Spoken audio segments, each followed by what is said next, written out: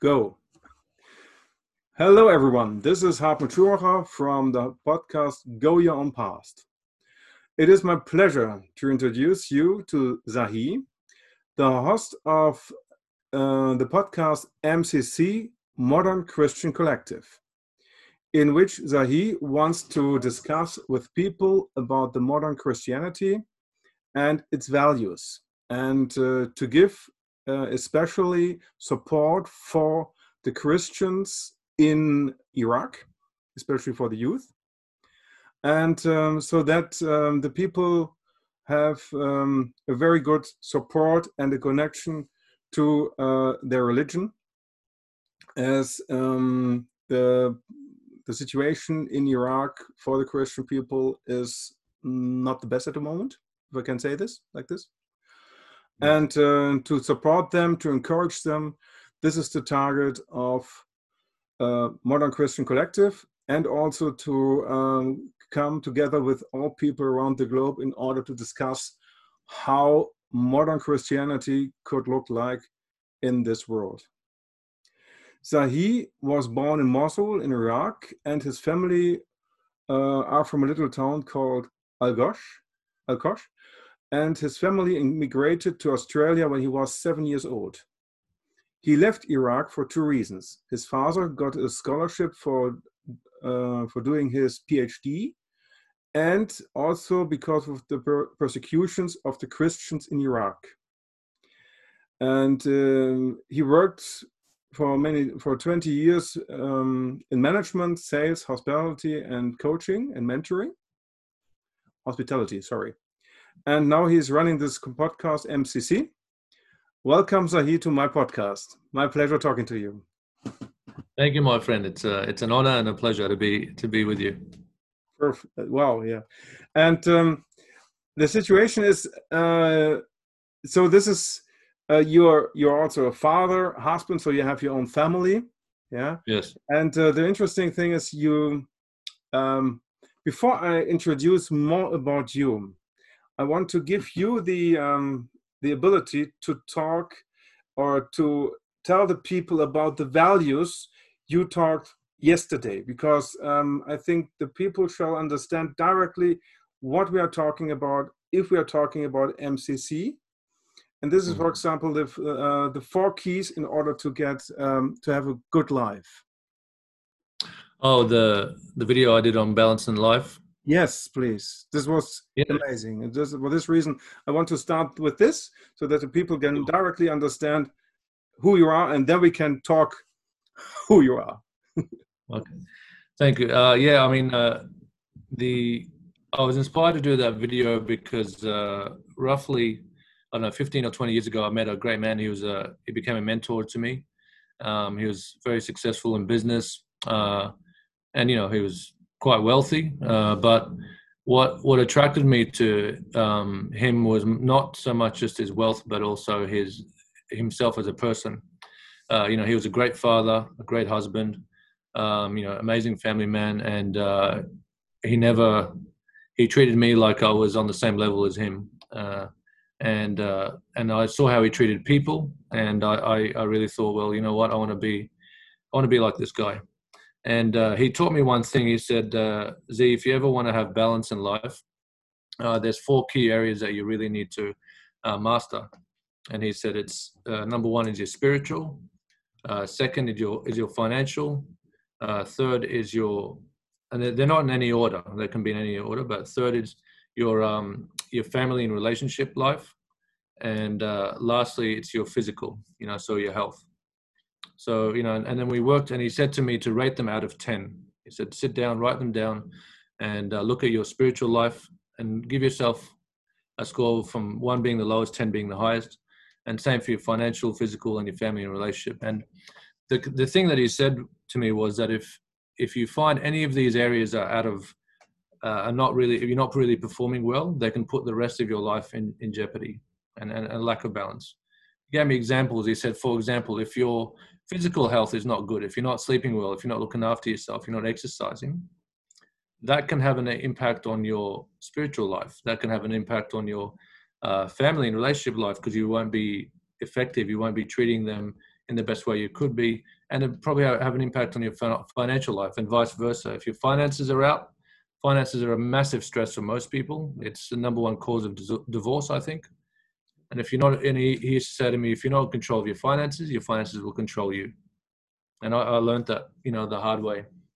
So I think I put a challenge out to everybody who was listening in for the next 30 days, especially to all my friends around the world and in Australia and New Zealand who are in lockdown, for the next 30 days to really work on yourself and come out of, if you're in a lockdown, to come out of that lockdown better than you've ever been, and ask yourself the question, what kind of person do you want to be when the lockdown is over? Don't come out of it more afraid and more frail. Come out of it stronger than ever, because that's something that I think even the governments wouldn't expect. Wow, perfect. Now thank you very much. I think this was a very essential introduction so that the people understand what we are going to talk about and how you are going to structure also your MCC. Yeah. But now I would like to talk more about you. For example, you raised up in Australia when you were 7 years old. Have you any memories about Iraq? And what are the memories? Are they good or are they bad? Because I think when you left it, I think it was already did you left it at the right time? Yeah, I mean, when I actually have wonderful memories of Iraq, and I've been blessed with a very strong and vivid memory. So I can remember things even till when I was 2 years old. I surprised my parents many times when I recall things to them, and they say, "How do you remember that? That's not possible because you were only just a bit older than a baby." So, but my memories of Iraq were very fond memories because where we grew up, which is the northern part of Iraq, it's actually a cool climate. Very green. I remember in winter, all the lakes used to be crystallized, so you could walk on the lakes, and the streets were full of fruit and things like that. I mean, traditionally, biblically, it's where the Garden of Eden was, So and I saw snow as a child. We played outside. It was and I mean, look, you'd hear sometimes bombs going off, and you'd hear certain things happening, and that you didn't notice it. That was just part of life, I think, and. But it's contrary to what the media show Iraq. When you think of Iraq, most people think of desert, camels, donkeys, poverty, and women with the burqas where you can only see your eyes, which is very different. I mean, now it's like a third world country, sadly. But when I was there and when we left, the Iran-Iraq war was still happening. The economy was actually very strong, as well as I mean, Saddam Hussein was in power, and for whatever people want to say about Saddam Hussein, he did keep all the psychos at bay, and he had control of that country. So he had all the extremists basically in exile, and when he got ousted, they all came out and obviously destroyed the country. But yeah, I have very good memories of Iraq. I mean, you did have to be a tough kid. You couldn't be a snowflake or a soft kid. If you didn't know how to defend yourself at 5 or 6 years old, you would be destroyed. So luckily for me, I had my uncles, my father, everyone was in military, very strong men.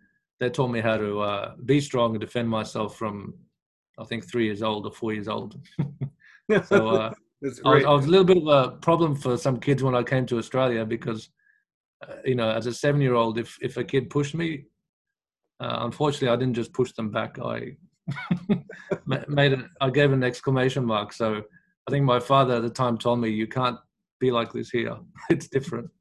So I had to adjust the Australian life in the first couple of years. This is we can talk about a lot of subjects. I want to mention this is very interesting because the people in other countries, also in countries where, for example, you don't have such healthcare system or such social system like in the Western Europe, the interesting thing is the people have to fight more. And this is more like it was in the nature maybe 10,000 years ago when they have a very high hormone production, like cortisol production, which gives them the ability to fight or to run away. Yes.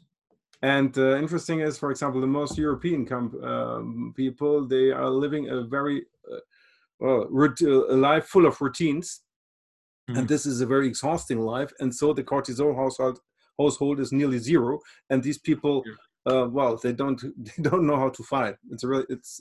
It's like this, and they don't want to see it, and they are not able to see fear because they don't want to see it. They cannot handle this.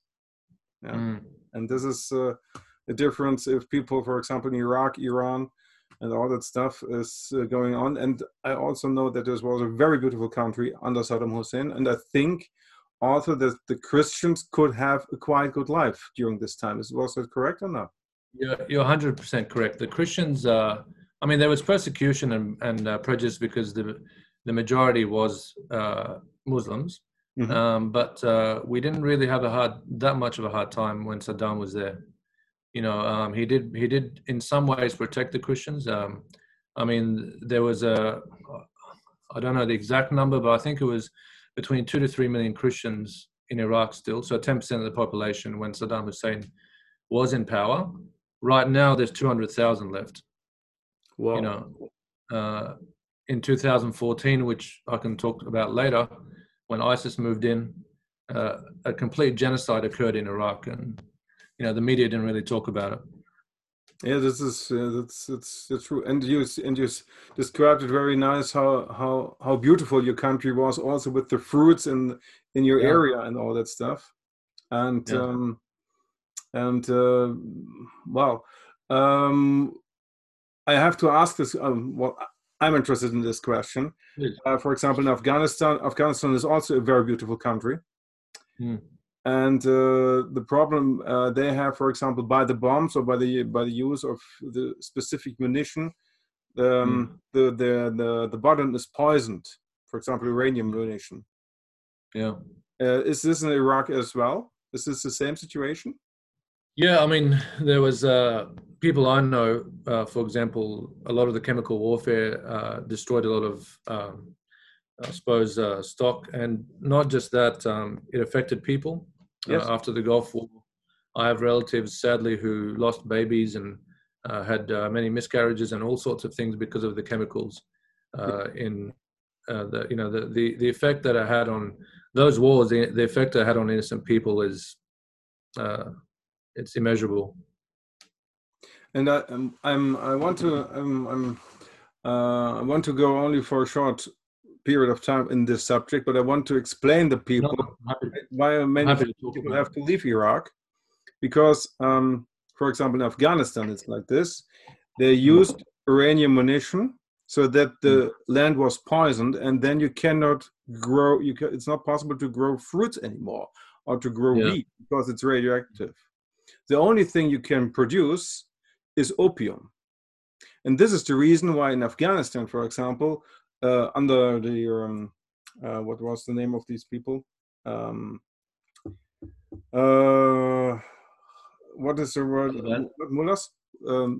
The people who had control about this country. Taliban? Yes, the Taliban. They had reduced the production to 10%. Yeah, right. After the war, the production was increased to 90 to 100% because all the land was poisoned and they can only produce opium in getting money in order to buy food. And this is also, and this is, I just want to say this, that the people understand how Iraq was. Yeah. What's sometimes also about right now. That this is our fault as well. Yeah.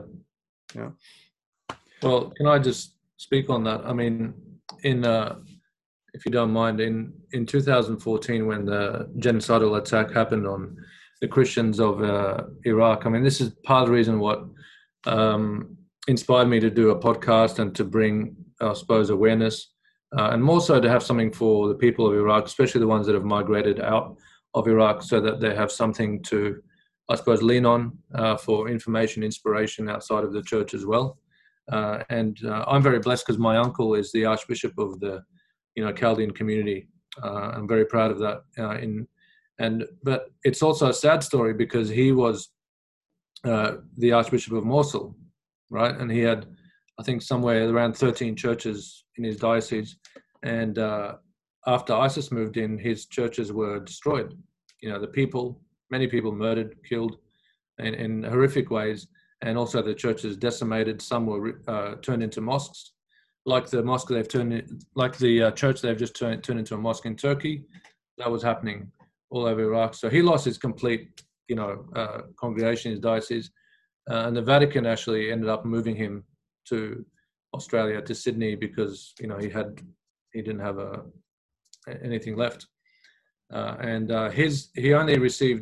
he became ordained as the Archbishop of Mosul, just so you know, because the Archbishop before him was kidnapped by the Islamic extremists and put up for ransom. They raised, I think, $300,000, paid the ransom, and the Muslims still killed him and left him in the street in his archbishop robe. So my uncle got his job. So for many years he had a target on his head, but because he's got strong faith, no fear, he did an amazing job there, and then eventually was transferred over here to Australia. So I interviewed him I thought it was definitely necessary to have him as my first guest on my podcast. Wow. Amazing story. Amazing story. And the situation is concerning the Christianity. It is not only in Iraq at the moment. As I said, it's in the whole Western world. It's unbelievable because the Christian values, how can I say? The Christian values have no real value for many people anymore. Or only hidden. Yeah, this is for example, a special, it's or a very specific character of Christianity is mercy. And this is something, for example, which is not found so much in other religions, in my opinion. Yeah, it's true. And these kind of values, and to give the people and to give the people hold this, I think this is very important. And I think in the Iraq, before you leave, the Christians and the Muslims and maybe also Jews, I don't know, I must admit I don't have any big knowledge about Iraq, but I think they lived in peace together. Or did they live separately each other? This would be very interesting for me. Yeah, I mean, there was a sense of peace because, look, I had family members who were high up in the army as well, in the military. So obviously there was not too many restrictions put on Christians in terms of, and my father was quite successful as in his universities, and a lot of my family are very highly educated, very proud of all my uncles and aunts. So they'd gone up high up in their fields in Iraq. So there wasn't too much restriction on them. It's tough to say they lived peacefully because there was always persecution against Christians from day one, and I suppose when Saddam Hussein got taken out of power, they did with what they really wanted to do, which was to try to destroy the people as well as destroy the history and the culture. Yes. Yeah. I mean, even in 2014, for example, they went into some of the museums, destroyed 1,000-year-old artifacts just to destroy the culture, so that they can say that it's completely an Islamic country. That's the mindset that was there. Yeah. I compare, but in my opinion, the Muslim extremists cannot be comparable with the Muslim people itself. Yeah. It's like how can I say? I say fascism has many faces. Yeah. That's this true.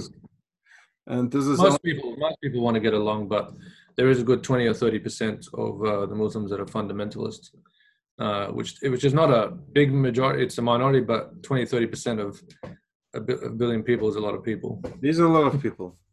This is a lot of people, but these are mostly people who have how can I say? Are they coming more from the poor side? Because this is a very dangerous subject. But for example, here in Germany, 90% of all mosques or are supported by the foundations of Saudi Arabia. Yeah. Yeah, and they have a very strict, well, lesson. Their teachings are very, very strict. Let us say it in Yeah. in a peaceful way. Yeah. No, look, I mean, I don't want to focus on. I mean, that's just what happened in Iraq, and you know, the beauty of countries like Australia is that you know, we've got so many cultures here that are living, generally speaking, in harmony. Mm-hmm. And part of why I wanted to start a community and a podcast and a website for, for basically my culture, my people, just to, because I'm passionate about it. I want to preserve our culture as well, and also promote it, so it doesn't die out, because for many, many years they have tried they've tried very hard to basically destroy our heritage and culture. We were the indigenous people of Iraq, and now there's almost no one left. They're all over the country. We speak Aramaic, which is Jesus' language, and again, that's slowly being pushed out and died out. So I just want to do my part to preserve the culture. That's all. And how do you, and how yes, and now I would like to switch to Australia. How was your life in Australia? Yeah, so you were 7. I think you went through the Australian school. Did you study? Tell me a little bit more about you and about your life. I mean, look, coming to Australia was, I mean, it was a funny start, like I said, to my first year or two, because I had to adjust to to a much more relaxed society, less conflicting society. So I think I calmed down. I don't know if everyone would say that, but I think I calmed down definitely from when I first entered the country, and then look, I really enjoyed my childhood here and even my high school years. And I think I was being blessed to have qualities of leadership within me that for a long time I fought, but eventually I let it be, because I feel like that's what God wants me to do, to lead situations and people in certain places. So I think when I played sport like soccer, I was generally the captain. In school, I was a school captain. And then when I got into the workforce, I seemed to gravitate to leadership positions. Not because I like to boss people around, but I think I feel my best when I'm leading and helping people become better. That's what I get the most, I suppose, excitement in my life, is when I see people grow, develop, succeed in their life as a result of my help or leadership. So yeah, I did study for a little while. I studied engineering, and I found that wasn't really for me, because as much as I found the work, it suited the way my brain is wired, because I'm a mathematical guy.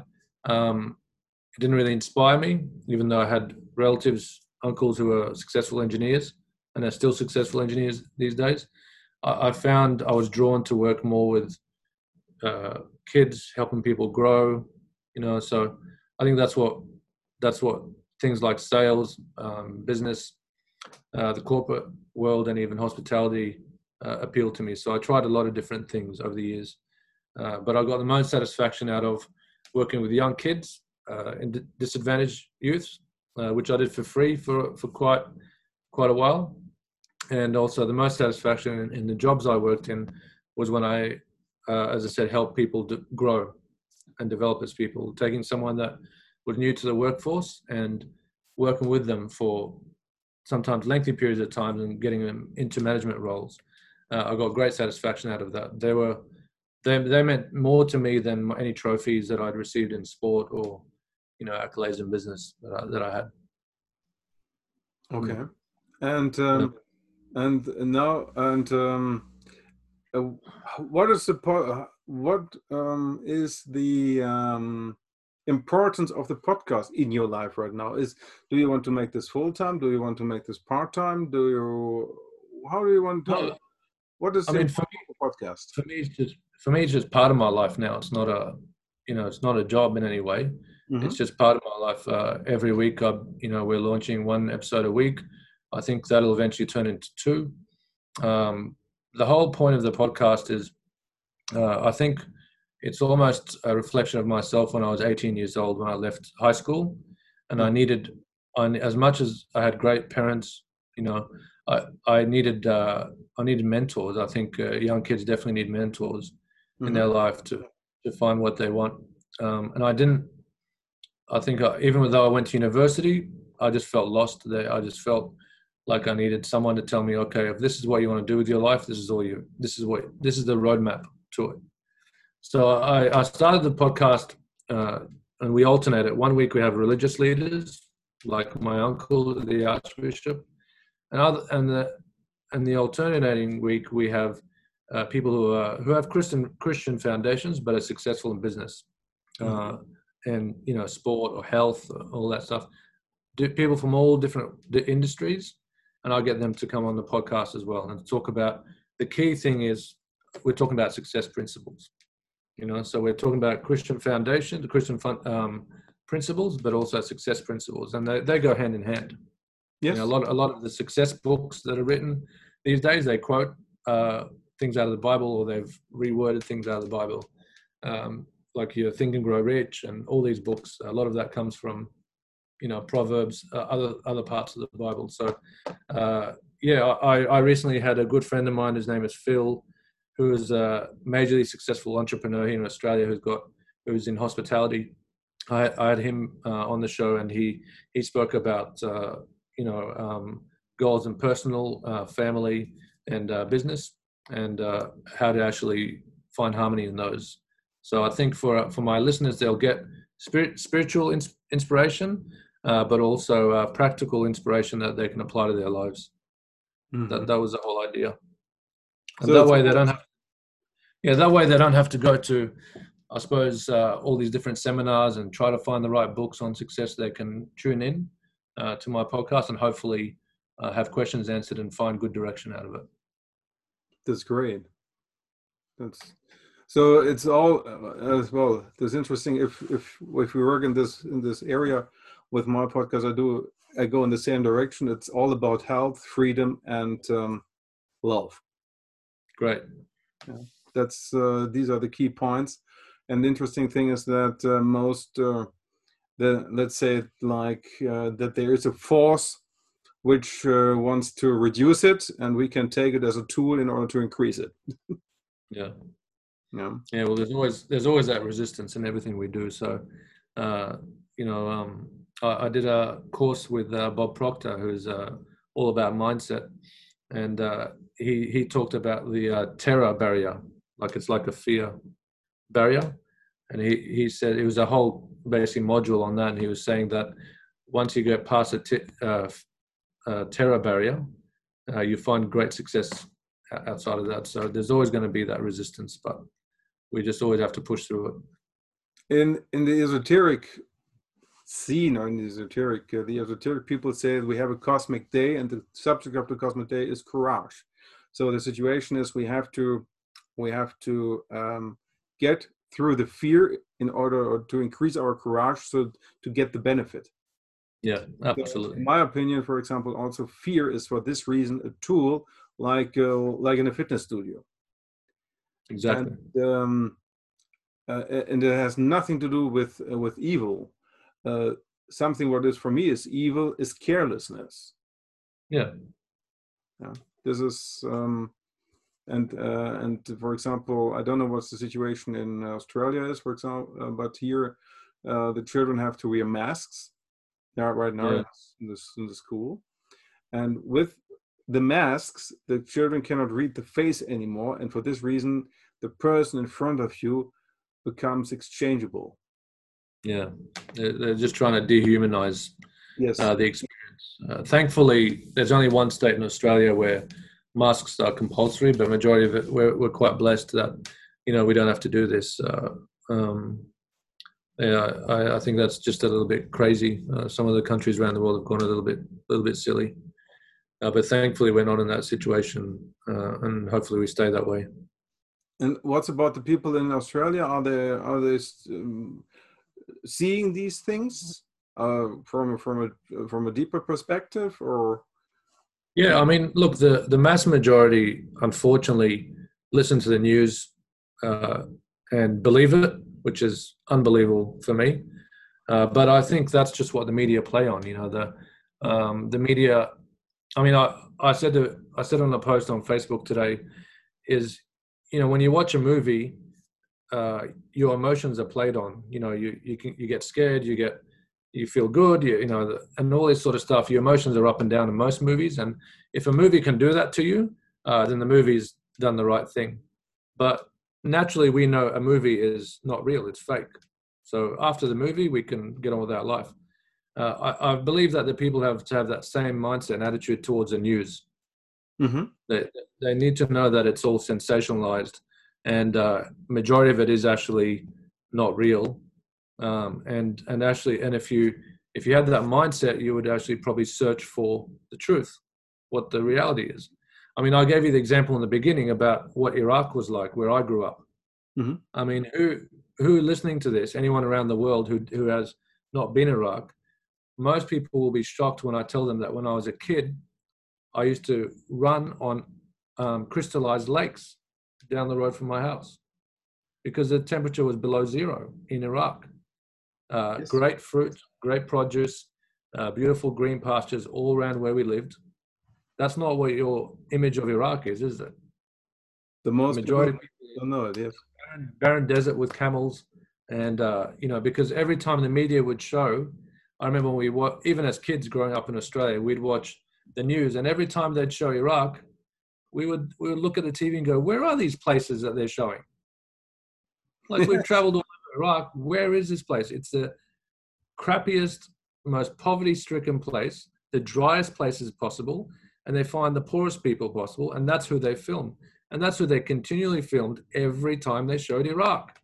So you don't have to be Einstein. You don't have to be that smart to figure out the media is all about sensationalism. It's all about selling. It's selling you an idea. It's selling you a movie. And what's really sad is most people believe that. You know, and in a world where there is an abundance of information, people still are ignorant, which blows my mind. You know, so yeah, unfortunately, there is a mass amount of people that still believe the news. They still believe that this flu is dangerous and all this sort of stuff, and that, you know, the government are doing the right thing by protecting us, which clearly they're, you know, I could talk about that for another hour. But what I've been really pleased to see is there is a lot of people waking up to what's going on and realizing that there's a lot of BS, you know, in this whole saga, and seeing what the media are doing, which is, you know, really playing with people's lives.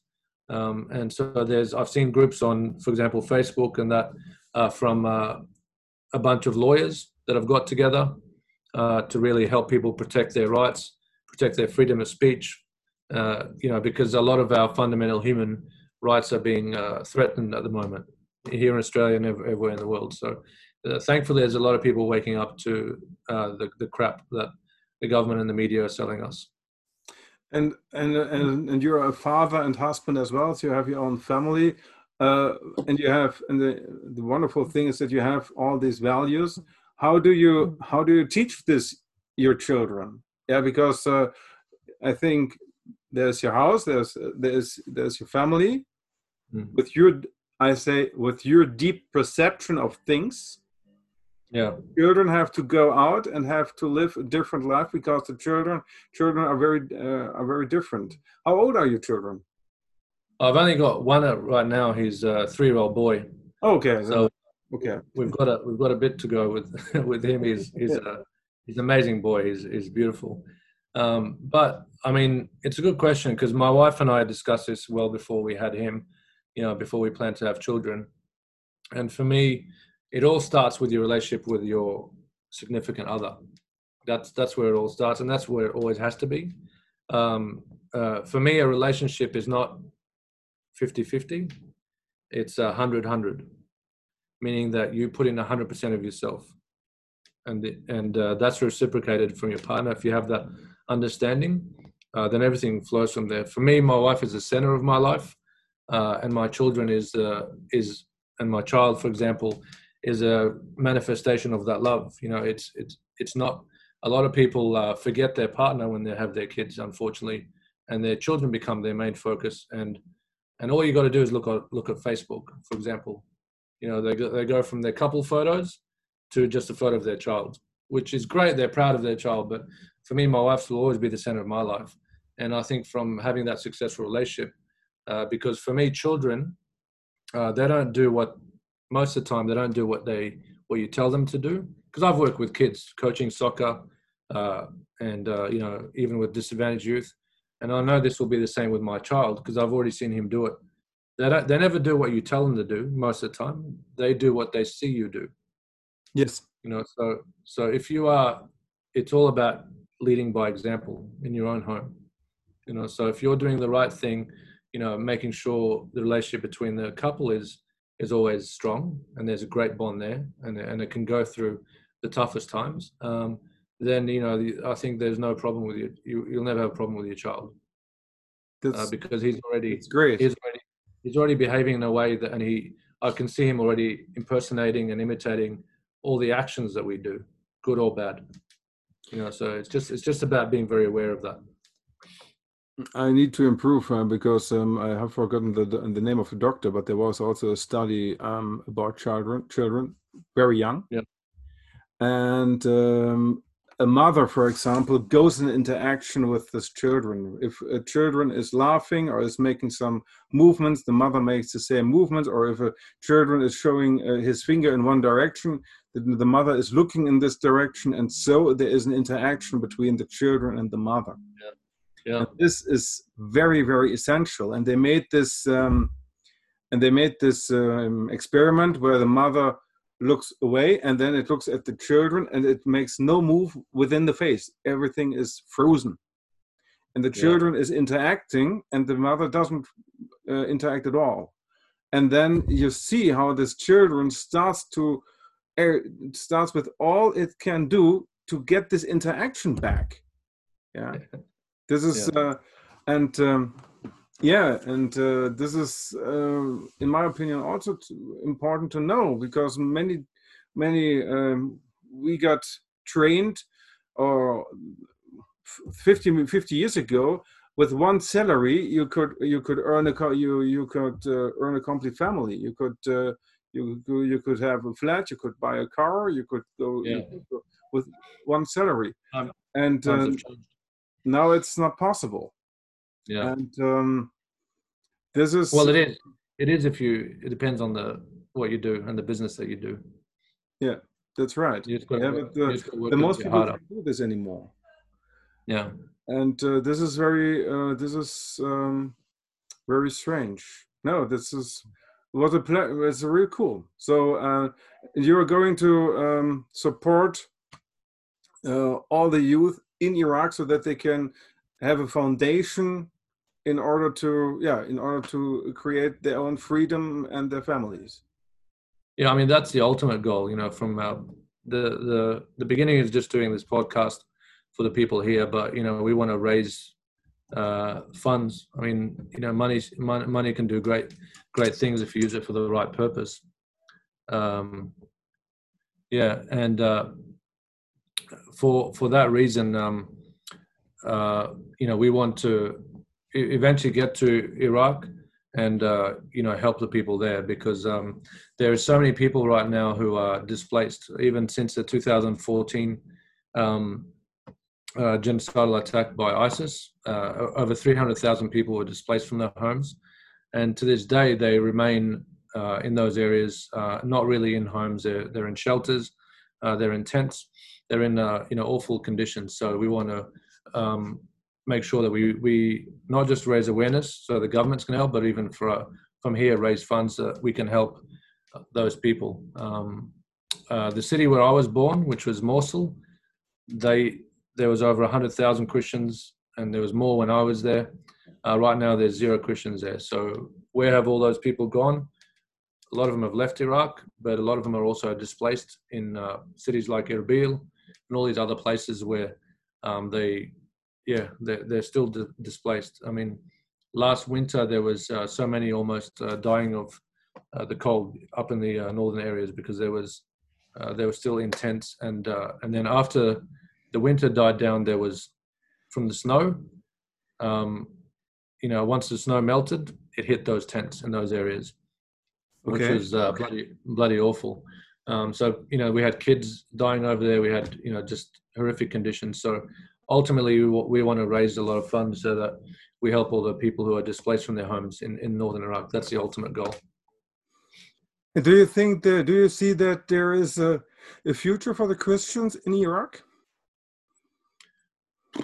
Right now, it doesn't look good. I'll be honest. I mean, there doesn't look. I mean, I'm here. Most of the Iraqi Christians are out of Iraq. Like I said, there's only 200,000 left. So the numbers have diminished. Well, dramatically over the last few years. But there's still. I think there'll still always be people there because there's people that just love, the land. That love the old monasteries there. Yeah. I think there'll always be a small minority there that will never leave. I see. Yeah, and God bless them. God bless them. Yeah. This is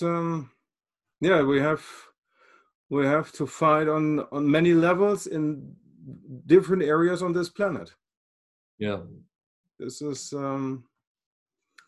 but the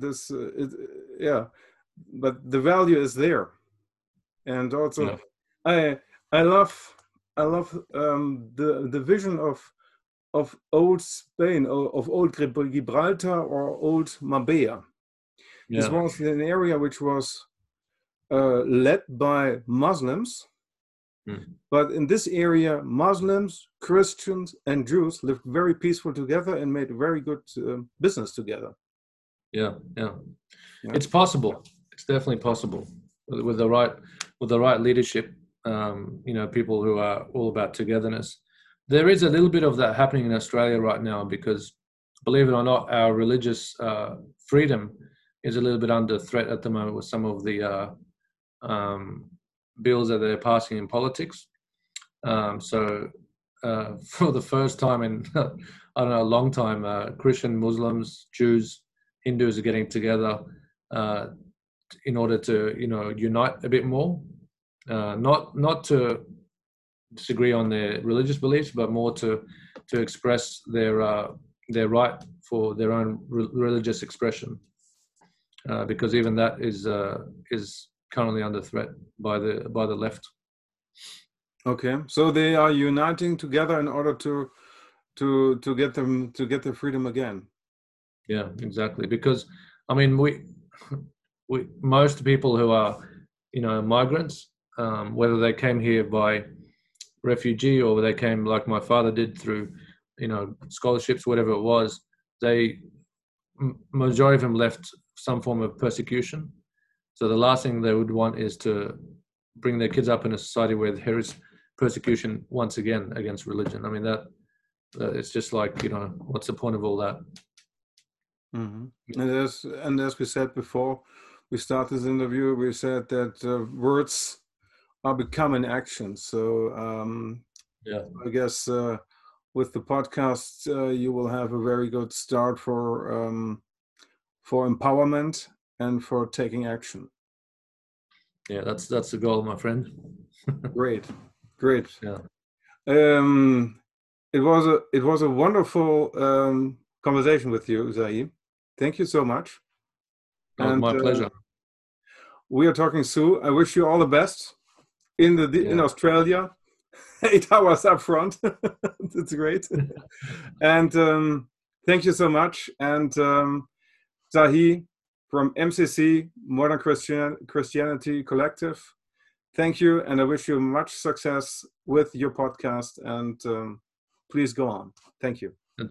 Thank you, my friend. And I just want to say you're doing a wonderful job in what you're doing. I really support it, and more power to you. Thank you. My pleasure. Thank you. Bye-bye. Bye.